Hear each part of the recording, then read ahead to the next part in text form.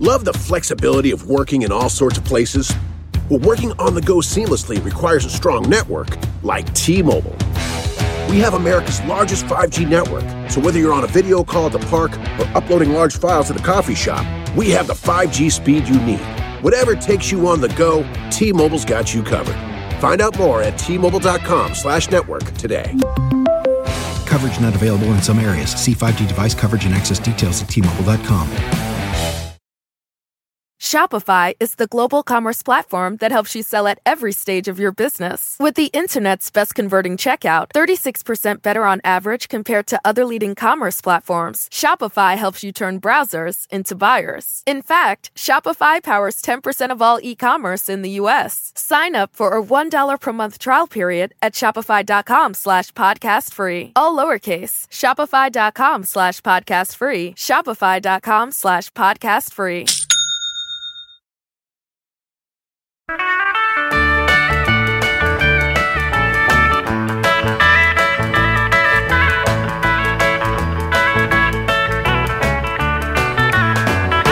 Hi, everyone. You have tuned in to what is probably going to be a really dull episode of the Three Questions. Because I got a real turd on today. This guy hides in impressions because there's really nothing to him. He's an empty vessel, and if he's not doing a funny voice, he's basically staring at a wall. That's right, it's Bill Hader, everyone. Hi, Bill. Hi, Andy. I like to introduce my guests to make them feel good. So I hope that made you feel good. Yeah, it made me feel great. It made me feel very seen.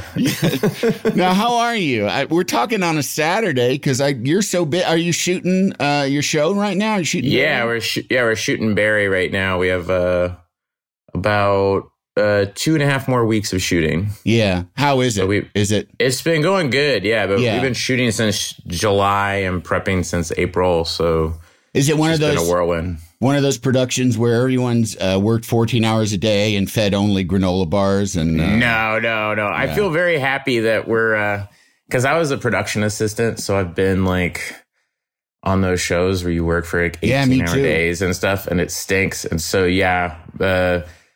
Gavin Kleintop and Aida Rogers and Alec Berg and I were we all started at the bottom in some place. So we're all very conscientious and try to make it like, if we go anything over a 10-hour day, we kind of freak out. It makes a huge difference. It makes a huge difference for people.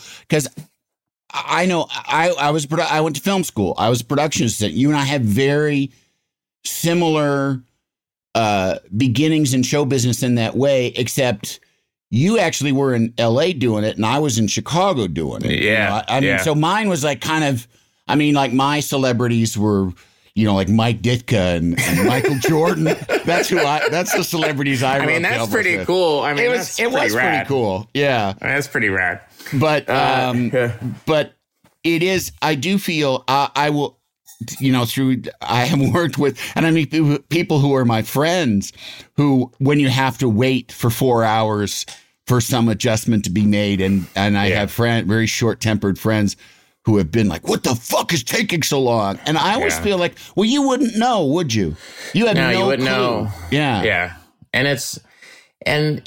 You don't know what everyone's been through and how everyone's so tired. And when, we started out this week having to be at a location at 4 a.m. because we're shooting the sun coming up. Yeah. And then by the end of the week, you're shooting a night scene, outside. So you have to get over to nights. And we try not to shoot full nights. We try to make it split. So which means you show up at noon and shoot until midnight. So you do some day work, some night work.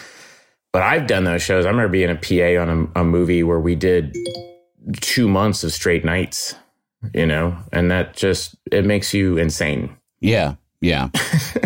Yeah. No, when I was a PA, I remember, I think there was one time when I worked 36 hours straight because of picking up gear, taking it to a location, prepping another location, wrapping out, shooting all night, wrapping out the location, and returning all the gear. And and it is like a lot of what's going on now. It's funny because it's like you don't really, at least I feel like throughout, like a lot of kind of the evolution of the last 15, 20 years of kind of just politically aware, like learning not to say certain words. And, where you're like, oh, yeah, right. I've been saying that word thoughtlessly my whole life, but I can see how that would be a problem. Oh, 100%. Yeah. I feel like lately, with all the kind of talk about the IATSE strike and stuff, it has made me think like, oh, yeah, film production's really fucked up. Like they really do play on this notion that you're lucky to be here. You wanted this so bad and you know how rare it is to score a job in this industry. So shut up and do it, Yeah, it's very easy. And I've been on those shows and I've had friends who've been on those shows where, you could be at the mercy of whether it's a producer who, or a production company that's going to work really cheap and kind of do what you're describing, which is we're going to cut costs and cut a lot of corners and do what should be probably 2 months of work in 3 weeks, because it'll save us a bunch of money or something. Or you're at the mercy of a director who, needs their time and works 18, 19-hour days. And I've done that as a PA and as an actor. Yeah. And the funny thing is, in my opinion, I go watch those movies and I'll go watch something that I know was shot reasonable. And I see no real difference. Yeah. There's never a time I go see one of those movies where you hear how hard and how long the hours were. And I go, well, you know what? It really shows. It's just you're at the whim of someone's process. Yeah. And I just think that's, give them more. If they need more time, then they need to spend the money to add more shooting days. I think working anything over 10 hours, to me, you just start getting good work done after it's a moment. Everything stops working. I've always operated on the principle that, especially if you're doing comedy, regardless of what ends up on film, if it's a group of miserable fucking people who don't want to be there, odds are it's not going to be very funny. There is kind of an alchemy. There's kind of a magic that needs to transfer from the fun of people making it to the fun of people watching it. Yeah. Yeah. Even like you hear and look, I love some of Stanley Kubrick's movies, but I remember being I'm still a film geek, but in my 20s, there's really romanticized version of these directors. And you would hear, Stanley Kubrick did 150 takes of Shelley Duvall and Jack Nicholson on the stairs. Yep. And The Shining, I'm going to bash your brains in that scene because he wanted to get Shelley Duvall to this real sense of hysteria and all this. And, we thought that was so cool. And that was being an artist and why it was so great. And then you start doing this as a job. And I've now, I've been in horror movies, I've been in dramas, comedies, everything. And I've seen people and I've seen Shelley Duvall in other movies do just that. And I bet it was 5 takes. It's called acting. Yeah. Exactly. That's not Kubrick. That's his ego. That's his. Yeah. I need that process. That's all about ego and stuff. And I just, when people, it's bad when people you start hearing about their process, and more about the process or remember the process more than the work. Yes. You know what I mean? Yeah. And so in acting, directing, writing, you always hear that stuff. So it is funny. But that said, I watched The Shining with my oldest daughter not too long ago, and I still enjoyed it. But I was like, I just don't want to be on that set. I think that, like you said, on take 10, I bet Shelley Duvall, it wouldn't have affected our enjoyment of that movie. I think she would have been fine. And we would not have that knowledge in our mind of like the fucking psychic karmic damage that caused, especially like to Shelley Duvall, who basically kind of got ruined for filmmaking from that movie. I mean, arguably. Yeah. I just don't understand as I get older and as you start doing it, you know, you'll see a great actor do something very similar like that. And Shelley Duvall, those Robert Altman movies, I mean, Three Women, I mean, great actor. Yeah. And so I never really, to me, that was more like, again, it's like ego and stuff. The idea that you hire a capable, known quantity professional person and then decide in your mind, this person needs to be manipulated and controlled and treated like a child, that's fucked up. That's your shit. That's your shit that you're dealing with. And he didn't do it to Jack Nicholson, and no, you know, and but you hear the other films, you know, he tortured Malcolm McDowell on Clockwork Orange, and the scene where he has his eyes open, apparently he cut his eye, really fucked his eyes, and Kubrick said, "We'll favor the other eye," apparently.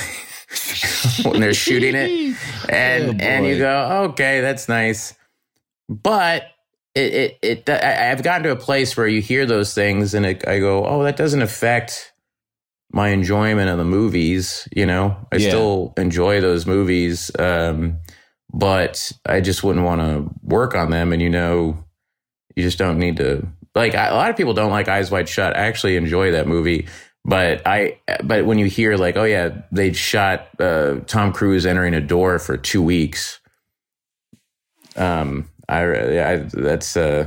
silly. Oh, it's silly. Oh my God, I can't even imagine. I don't know how I'd do it. Why did you want to get into show business? What do you think was it about? I mean, just a quick synopsis of your childhood, like where you're from and what your family dynamic was, and how show business came out of that. I'm from Tulsa, Oklahoma. Pretty, average childhood. I had 2 younger sisters. My dad he ran a restaurant when I was really young, and then drove a truck for a bit, and then he ended up managing an air freight company. Mm-hmm. And then my mom was, was a dance teacher and things like that. So, I mean, but show business for me was, it was like completely unattainable. Like the idea of being involved in any way in show business was like saying you want to go to Mars or colonize Mars or something. It was just like this other thing. Yeah. So something that people like you don't get to do. No. Yeah. Or you didn't know anybody who did it. You've never met anybody who did it. I remember the first celebrity I ever saw was we took a family trip to Hawaii, and I saw John Larroquette by a pool, and I just went, oh my God, that's the guy from Night Court. Just seeing a person who I'd seen on television, that feeling where you go, oh my God. And but for me, it was always liking comedy, but liking all movies, loving old films, and from a very young age wanting to be a director. Mm-hmm. Noticing the name, the director in the credits, and seeing how each of them had a style, and noticing that from a pretty young age. So very quickly, like when I was still in high school, I would go to places where they shot commercials in Tulsa just to see how they did it and try to help out in any way. And then like what age? And then like 15. Oh, wow. Something like that. 15, 16. And then and I helped out on a couple, like I think I worked on this one thing, it's like they would shoot Philbrook Museum, and they would bring in like a little EPK crew, and I was grabbing, charging up batteries and grabbing everybody lunch and stuff like that. But I was around people shooting stuff, I just thought it was so cool. And then made little films with my sisters and friends. One of whom is a guy named Duffy Boudreaux, who I've known since I was 15, and now he is a writer on Barry and producer on Barry. We've been really close and now collaborate, and that's been nice. But then I moved to Arizona for no reason. I don't know why. Happens. I literally just it's most of the people just there. happens. Yeah. They don't know why they're there. What? Well, that's why I know Jimmy Kimmel laughed so hard that I went out of state to go to community college.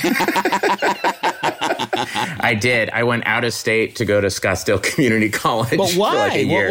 What was it about that? You know what it was? Oh, no, it was my grades were horrible in high school, and so I got the only thing I could really go to that was film was a thing called the Art Institute of Phoenix, and they had art institutes everywhere, and so I went to the one in Phoenix.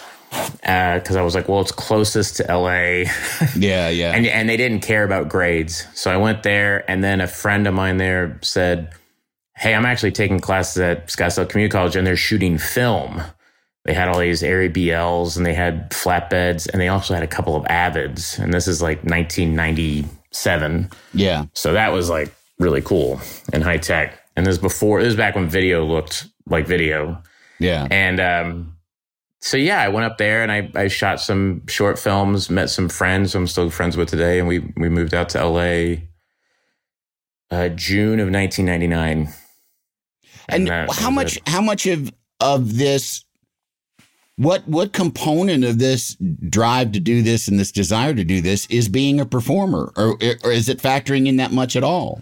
No, it was never about being a performer. Being a performer came about very kind of by accident. I mean, I was in a couple of plays in high school, but that was mostly because my high school girlfriend was in the plays, and it was a way for us to hang out with each other. And then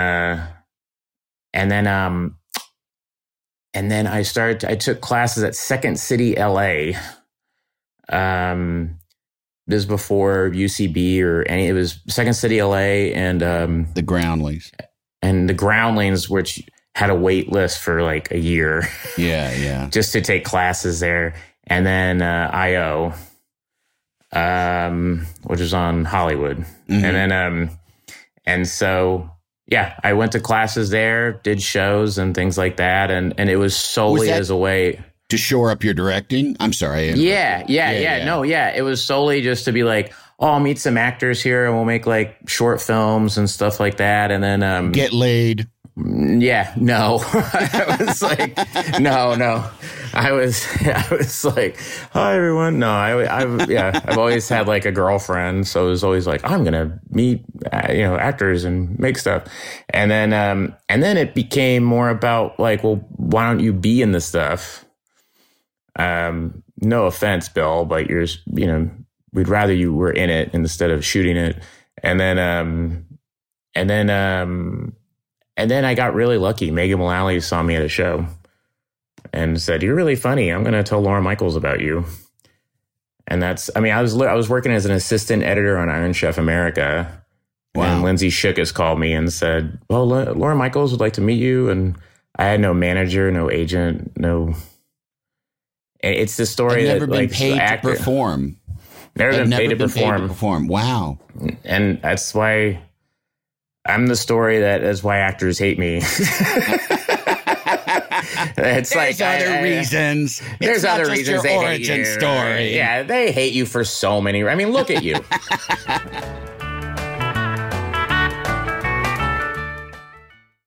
Love the flexibility of working in all sorts of places?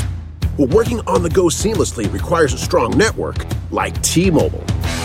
We have America's largest 5G network, so whether you're on a video call at the park or uploading large files at the coffee shop, we have the 5G speed you need. Whatever takes you on the go, T-Mobile's got you covered. Find out more at T-Mobile.com/network today. Coverage not available in some areas. See 5G device coverage and access details at T-Mobile.com. Shopify is the global commerce platform that helps you sell at every stage of your business. With the internet's best converting checkout, 36% better on average compared to other leading commerce platforms, Shopify helps you turn browsers into buyers. In fact, Shopify powers 10% of all e-commerce in the U.S. Sign up for a $1 per month trial period at shopify.com/podcastfree. All lowercase, shopify.com/podcastfree, shopify.com/podcastfree.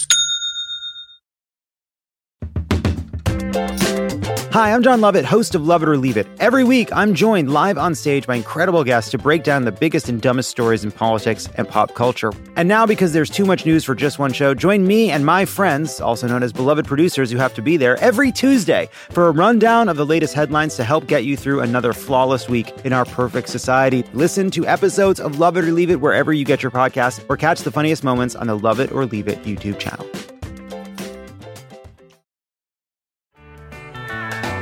Can't you tell my love's a-growing? So then I met Lauren and auditioned, and then through that got a manager and agent and stuff. And then, wow.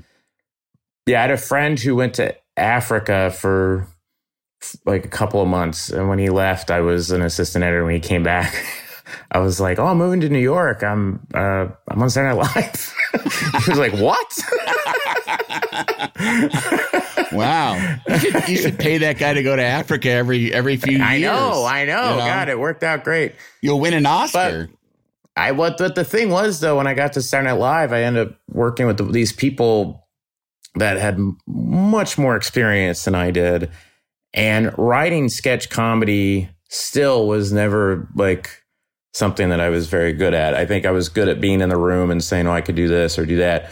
But I very much needed writers. Yeah. You know, whereas like the crew I came in with, Andy and Sudeikis and Kristen and Colin Jost and, you know, the Lonely Island guys, Brian Tucker, all these people were all really solid writers.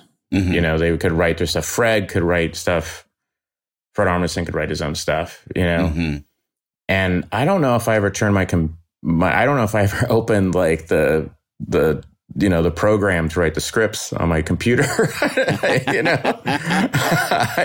it was always, John Mulaney or Simon Rich or someone like that, you know, Matt Murray. Yeah. You know, America Sawyer, you know, people like that. I needed help. I was the same way on the Conan show, where like whenever I wrote something, because I would sit in and, you know, I mean, most of my writing on that thing was just being there and going like, this needs a new ending. What if we did this? And then, you know, like saying it and someone else would write it down, you know? Well, I remember, and this is, I remember watching a documentary on the Kids in the Hall, and there's a thing where they did a bit on Conan and they're trying to figure out, and you're in there and you go, oh, you know what could happen? And it was them getting like beaten up or something on Conan or someone coming in. Like and they have a fake baby doll and they toss the baby to security. Yeah, they toss baby to security. But I remember Kevin McDonald getting hit in the back of the legs and falling. But it was so cool for me to see that going, oh, yeah, that's how it is. Just like, you know, it really is like, it's no different than my friends when we were around the lunch. We were eating lunch at a cafeteria in high school. I mean, it's the same kind of fucking around and trying to get out of your head. That was the bigger thing at SNL. It was like, okay, Tuesday night, you have to have something. You have to write something. Yeah. And it took me forever to just get out of my head and relax, because that's when the good stuff comes. But when you're like, all right, I have to have something, you know, it always came out very forced and, you know, shitty, you know, for a long time. I mean, I was very, Rob Klein and John Solomon are two writers that my last season I mean, those guys, they wrote this ventriloquist, this puppet sketch about a guy in a puppet class. And they wrote this other sketch where I was this very kind of effeminate firefighter who's screaming at somebody. And there's sketches that people still come up and talk to me about. And I'm like, those are, I mean, it was just John and Rob being like, we want to see Bill do this. Yeah. But so much of that takes time. You have to kind of everybody has to know each other. I mean, I was there for eight years by that point, you know. But yeah, when I came in, I just remember going to UCB and watching ASCAT or something and seeing all those people up there performing and just doing improv, and was like, oh my God, someone's going to tap me on the shoulder and be like, what are you doing here, man? Yeah. Get out of here. Were you funny in your house? I mean, how did your family react when it's like, wait, what? Like, they knew you wanted to be in production, a filmmaker. Yeah, but they didn't know. I mean, were they surprised, or were they like, oh no, he's always been pretty funny and it makes sense? Yeah. I think they were like, yeah, I've always been pretty funny. You know, I've always been like a combination of like funny and like amiable, and then but also another side of me is very kind of shy and hyper stressed out. Yeah. And so I think it was a combination of like, oh, that makes sense. That's like live television isn't the worst environment for him. Like he's gonna be a basket case. Yeah, but I mean, I'm sure that you figured out after a while, it is like most performers are like a hilarious combination of need it, hate it. Yeah, need it, and then also like am terrified by it. And you know, I can't stand rejection, but I'm going into the most rejection-filled eclair of a business I can find. You know? Yeah. For me, it was a thing of like the charge I got was creating a thing and seeing it to fruition. Mm-hmm. But because I was this movie fan, it had to have the precision of that. I mean, that's what I enjoyed. And I think especially stand-ups and sketch, I mean, what's fun about it is it kind of having a shaky landing or being loose and strange, and this part worked and this part didn't work, and having that confidence of moving with that. I would just rehearse something to with an inch of his life, just because it had to land it perfectly. And that caused a lot of stress. So I was never someone that was like, oh man, I need that audience thing, you know, that audience approval. It was more like I needed to be able to have an idea and land it perfectly. And like, and if it was like 99% perfect, I would lose my mind. I would just be like, I failed, you know. You're talking about in SNL. This is at SNL, yes, at SNL, and that by season 4, that was when Lorne Michaels pulled me aside and said, "Hey, you can work here as long as you want. You really need to relax. You know, you're just really keyed up." And then I've now seen other people, now that I run a show, like I've seen people in the same position, whether it's an actor or someone on the crew or whatever. And I'm like, oh, I know that. I see that, where you're putting a ton of pressure on yourself, and it doesn't help. I'll say it doesn't help. And I'll say, like, dude, I've been there. You just got to breathe and accept that it's never going to be perfect. Yeah. You know? So, and now the irony is that I think some people, oh, now he's going to, you know, you're directing stuff. It's going to have this, you know, that OCD thing or whatever the hell it was. And I don't, because SNL knocked that out of me. Oh, that's great. Good. That's really, I'm much more relaxed of like, okay, that's a different thing. Yeah. Right. You know, it was great for me in that case of relaxing. And the biggest thing SNL taught me was how to have a clear idea and make very clear, decisive decisions and sticking to it, because you just didn't have time. That's, I always said the Conan show was laying tracks for a train that you could hear coming, you know, like you don't have time. You don't have time to worry, like, is this great or not? I mean, and there were people like Robert Smigel is like an amazing perfectionist, and would be literally sometimes still doing editing tweaks on the piece as the band is playing the fucking intro music, and they would feed it into the show from the edit bay. They couldn't even get it to the control room. Yes. And that was, I mean, to me, even, you know, because I learned so much from him, that seemed to me like, I don't feel like that's probably efficient, you know? Yeah. I feel like that has a diminishing return, you know? Yeah, we would have writers like that at SNL. Or one writer, I was playing Charlie Sheen when he had his kind of like meltdown during the whole like Tiger Blood thing. And it was a cold open and I was so anxious. I was like shaking and, oh my God, it's the cold open. Initially it was just a sketch and now it's the cold open. And it was like, all right, here we go. 1 minute, 30 seconds. Everybody's getting quiet. 20 seconds. 10 seconds. And the writer walked up to me and goes, do you want to do the Tiger Blood joke or should we not do it? Oh. And I just went, I go, get away from me. He's like, I could still cut it. It's in the last half of the sketch. And I was like, get away from me. Get away from me. I'm going to attack you. Yeah. I'm about to you can't ask me that. Yeah. Like, I'm radioactive. I'm radioactive. Because, you know, in their mind, it was like, well, we can always shift this around. I'm like, oh. Yeah, not now. Not now, we're done. Do you think that sort of acceptance of the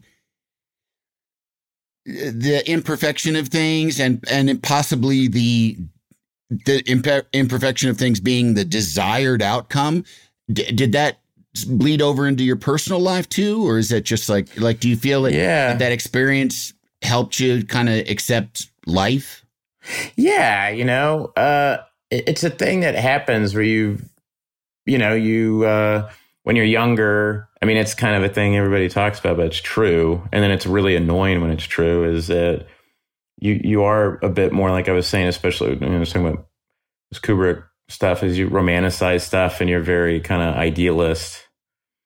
And then as you get older, life gets very much more complicated. And then you realize stuff about yourself that you didn't know.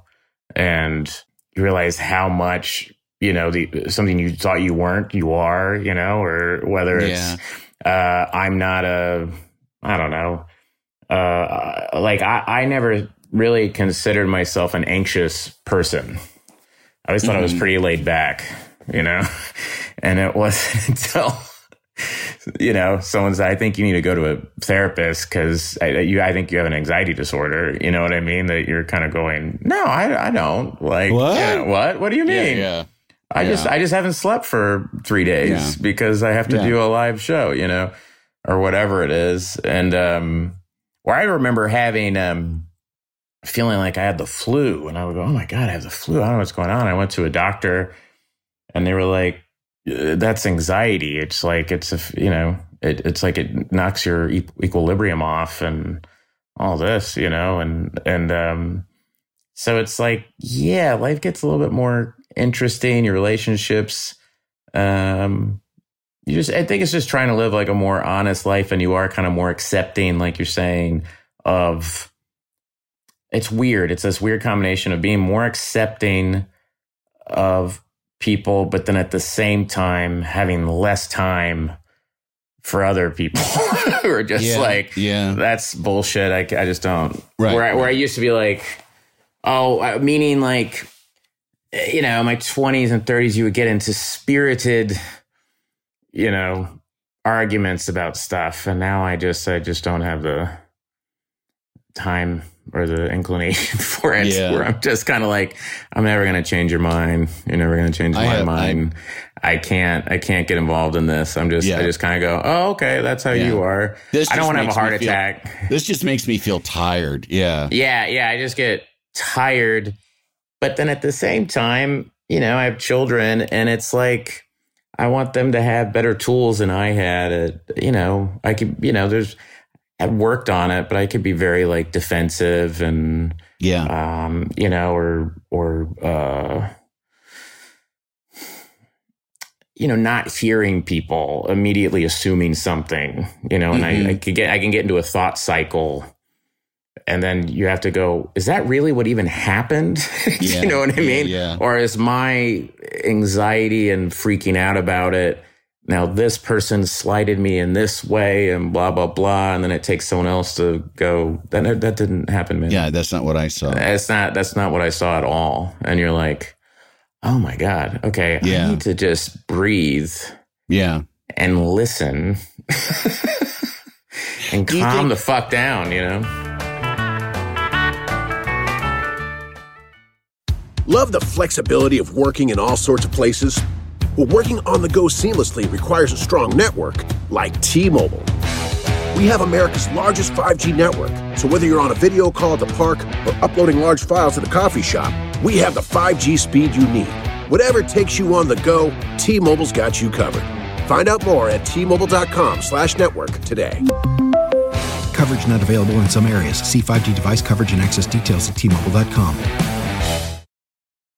Shopify is the global commerce platform that helps you sell at every stage of your business. With the internet's best converting checkout, 36% better on average compared to other leading commerce platforms, Shopify helps you turn browsers into buyers. In fact, Shopify powers 10% of all e-commerce in the U.S. Sign up for a $1 per month trial period at shopify.com/podcast free. All lowercase, shopify.com/podcast free, shopify.com/podcast free.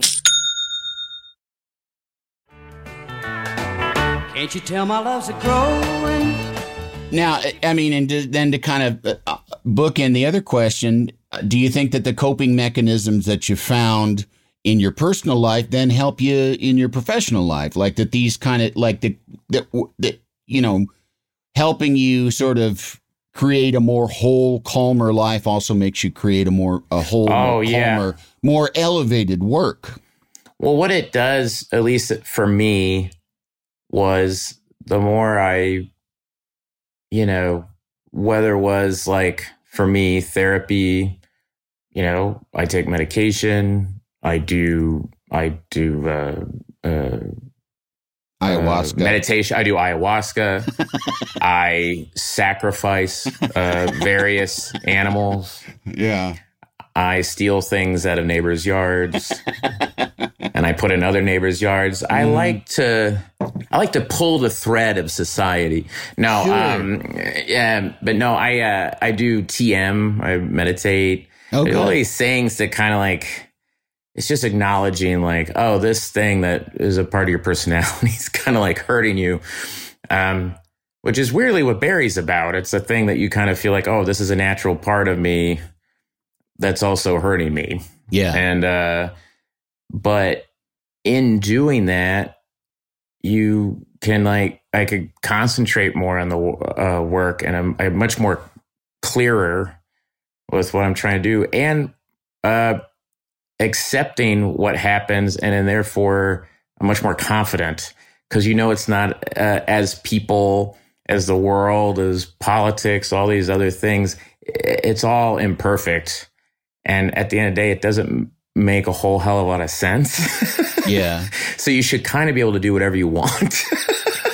Do you know what I'm saying? Where it's like, oh, I thought, you know, this episode of Barry or this relationship with this person or whatever was going to be this, but now it's this. Do I like that or not? You know? Or how can I, you know, I'm going to move on, you know, and just move forward and not taking it in this personal way, which is hard. And it's a thing. It's the same thing. Like there's, you know, it's like you know, I learned like the thing with anxiety and depression and these sorts of things. It's like, it's a thing that comes, but it also goes. And it's a thing you're always like dealing with. Yeah. So it's like the biggest thing that helped me with that stuff was, and how it helped in the work was, acknowledging that and knowing that when you fight it, you make it worse. Mm-hmm. So it's like kind of like this weird acceptance. It's like, so whether it is like you're saying, like interpersonal relationships or work or whatever, and something goes horribly wrong or something you're freaking out about, the minute you try to fight it, it becomes stronger. Yeah. But when you just kind of, there's a Buddhist thing of like, you take the narrative out of it, which I like. So I'm so stressed out because I found out this person lied to me. So I'm angry and stressed. And so if you just take out the narrative and go, I'm angry and stressed, and then you just kind of sit with that, it kind of will dissipate. Mm-hmm. You know what I mean? And like, I use that in work and in life, but again, I don't want it to sound too like this really hardcore lifestyle thing. It's a thing that's like free flowing, some situations you don't do it in and you go, oh fuck, I gotta go, Right. Everything and is like, you make mistakes and you fall back and you realize, oh shit, I'm doing that thing that I've told myself for literally decades. Don't do that, Yeah. I mean, I find myself doing that where like I got all these fucking rules I've made, and they're not even like necessary rules. That sounds kind of too strict, but just like, okay, you've learned a lot to avoid these kind of situations and to avoid doing this. And then I'll be like, oh shit, I just fucking did it. And, whether it's like allowing somebody to take advantage of me or, allow me to feel powerless or something. You can't. Yeah. I mean, one thing I've been working on a lot lately is talking nice to myself. Yeah. After a lifetime of being, you stupid fat fucking idiot, why don't you fucking, stop doing these things and realizing.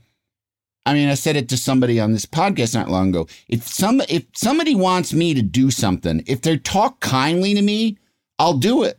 If they talk mean and shitty to me, I'll say, fuck you, motherfucker. I'm not going to do that. So I was trapped in a cycle of that, of being like my own bad boss. That then I'd like be like, well, I know I should be more efficient and productive, but fuck you, buddy. The way you talk to me, I'm not doing a thing, Yeah, it's true. It's funny. It's funny just like the dynamics you have with people, because then it's like, it's like some of my closest friends and the people for a while, the ones you could be brutally honest with in a fun way, and you can be, hard on each other, but it all comes out of love. And then there's other people I've known forever, and there's no way in hell you could do that because they're too sensitive. Yeah. Right. And then there's people that they can do that to me and I'm not sensitive, but then another person will do it to me who I've known the same amount of time and I'm way too sensitive, where I'm like, well, what does that mean? Wait, what did I do wrong? I have a friend their impression of me is always going, wait, what? Wait, what did I do? Wait, are you mad? Wait, are you mad at me? Like, I jump to, wait, did I do something wrong? Are you mad? Like so fast. Yeah. But, and then, you just, it's, is that born in you or do you think that comes from somewhere? I don't know, man. It might be. I mean, it's a funny thing. It's like when you go back home, you see it not just in family, but just where you're from. I mean, people in Oklahoma are very like, it's like, the minute you get off the airplane, it's just someone going, sorry, just the minute you exit the airplane, it's just very non-confrontational. Nice. Yeah. Don't want to rock the boat.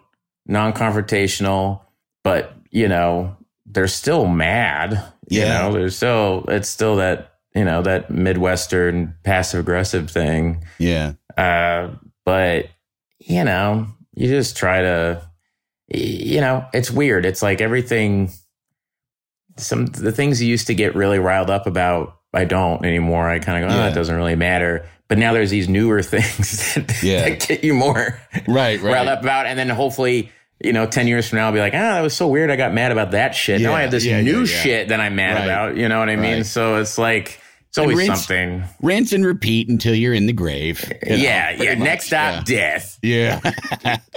Next stop, death. Well, speaking of the future, death, What are you most excited about of your future? I mean, what do you got coming forward that you're like planning for? And I mean, you know, long term, doesn't have to be work. Oh, I don't know. I've gotten to this place with as a young person, always wanting to be a director and a writer, and then this circuitous, really amazing, going through performing SNL movies and learning so much along the way to now where I'm able to do it with Barry. It is this nice feeling of trusting your instincts, and then and I mean, in an actual way, it's like hopefully being able to make a movie, maybe one that I'm not even in, just making a movie, but also just for the future is kind of like what we're talking about is knowing yourself, understanding all the bad shit and the good shit of yourself, and just acknowledging it and saying like, okay, look, in this situation, I can be very sensitive. You know what I mean? Yeah. So I'm going to calm down. Or in this sense, I can be very defensive, and I acknowledge that. So just be aware of it. I'm not going to change necessarily. Yeah. I could just be very hyper aware of it, or I can get very anxious in a situation of, whatever. And so it's just knowing yourself and knowing, like, I could be directing an episode of Barry that is like, doing stunts and there's all this stuff going on and I'm totally calm. But then I have to go to the airport by myself. I'm a wreck. The idea of missing a flight to me makes me completely insane. Right. I'm one of those people, I'm there like 2 hours ahead of time. Yeah. I don't care when they like, hey, the flight's been delayed an hour. I'm like, great, I'm here. You're right. I'm just, and you just like, it used to be a thing that people would say and I don't do that. You get grumpy and it's like, no, I am that guy. I'm a pain in the ass. I'm saying like the most, whatever, lighthearted things on the spectrum. Right. Of these no, things, I know what you mean. But it's just acknowledging that thing about yourself and just saying like, well, I get like this, where it used to be like, I'm not like that. Yeah. I'm calm as shit. Look at me. Yeah. They're like, dude, your face is you're sweating. Like, well, the first time I was on Conan, I had a full-blown panic attack backstage. Really? First time I was on Conan, full-blown panic attack. Yeah. I was in my dressing room. Mark Lippis was a publicist at SNL, and I just couldn't breathe and sweating because I'm like, I've been watching this show since I was 15, and I'm about to be on it, and I'm a second guest, and seeing, Conan, you guys saying, well, next time we got Bill Hader, and it was just like, come right after this, and they come and they're like, all right, let's take you back there, and I just went, hold on. Yeah. Oh my God, and then after that happened, Mark going, hey, are you okay, man? Was everything okay? I'm like, what do you mean? What are you talking about? What was okay? Yeah, I'm fine. What's wrong? Is something wrong with you? Yeah, fuck you. Yeah, me, fuck you're not you. What do you me. mean? Fuck you. What do you mean? No, you just vomited all over yourself. Like, what are you talking about? Yeah. Maybe you vomited all over yourself. I bought this shirt like this. Yeah. This is a new shirt, asshole. It's all the rage. It's called Carrots and Peas. It's a new designer line. You know this. But yeah, it is a thing where you can be in denial about that shit. And then you go, all right. Is that kind of this podcast? It's the what have you learned? Is that sort of what you think that you've learned the most of? Is self-acceptance? Yeah, self-acceptance for me personally was about anxiety and depression, but mostly anxiety, and accepting it and learning to work with it, and everything. You just be able to breathe easier because you just know it about yourself, and you go, oh, that's what that is. And just saying that makes it easier. Yeah. Where before you would blame it on something else, or you just wouldn't acknowledge it. Yeah. For some reason, and so yeah, acceptance, and then it's nice too, because then you talk to like a family member and say, "Oh, this," and they go, "Well, yeah, I do too, man. What do you?" Yeah, We're related. Right. Well, Bill, you're the best. Thank you so much for taking some time for us today. I appreciate it. I don't know how valuable your time is. And thanks, man. No, yeah, man. Thanks for having me, man. This is all awesome. right. And I'm sure that probably being on this podcast will make a big difference. The people will probably start watching Barry now. I hope so. Jeez, man. That would be nice. Tired of howling into the wilderness. I know. I'm so sick of people going like, "Hey, are you on a show called Brian?" No. I could be. If you want it. Whatever you want. Whatever you want. What do you want? You want Brian? You want George? I'll do whatever you want. Sean? I'll call whatever you want. Will you watch? All right, Bill. Thank you so much. Man. And let's get together soon. I'll see you soon. Yeah. All right, buddy. All right. And thank you all out there for listening. We'll be back next week with another episode of Los Tres Cuestiones. Got a big, big love for you. The 3 Questions with Andy Richter is a Team Coco and Earwolf production. It is produced by Lane Gerbig, engineered by Marina Pais, and talent produced by Galitza Hayek. The associate producer is Jen Samples, supervising producer Aaron Blair, and executive producers Adam Sachs and Jeff Ross at Team Coco, and Colin Anderson and Cody Fisher at Earwolf. Make sure to rate and review The 3 Questions with Andy Richter on Apple Podcasts. Can't you tell my love's a growing? Love the flexibility of working in all sorts of places? Well, working on the go seamlessly requires a strong network like T-Mobile. We have America's largest 5G network, so whether you're on a video call at the park or uploading large files at the coffee shop, we have the 5G speed you need. Whatever takes you on the go, T-Mobile's got you covered. Find out more at T-Mobile.com/network today. Coverage not available in some areas. See 5G device coverage and access details at T-Mobile.com.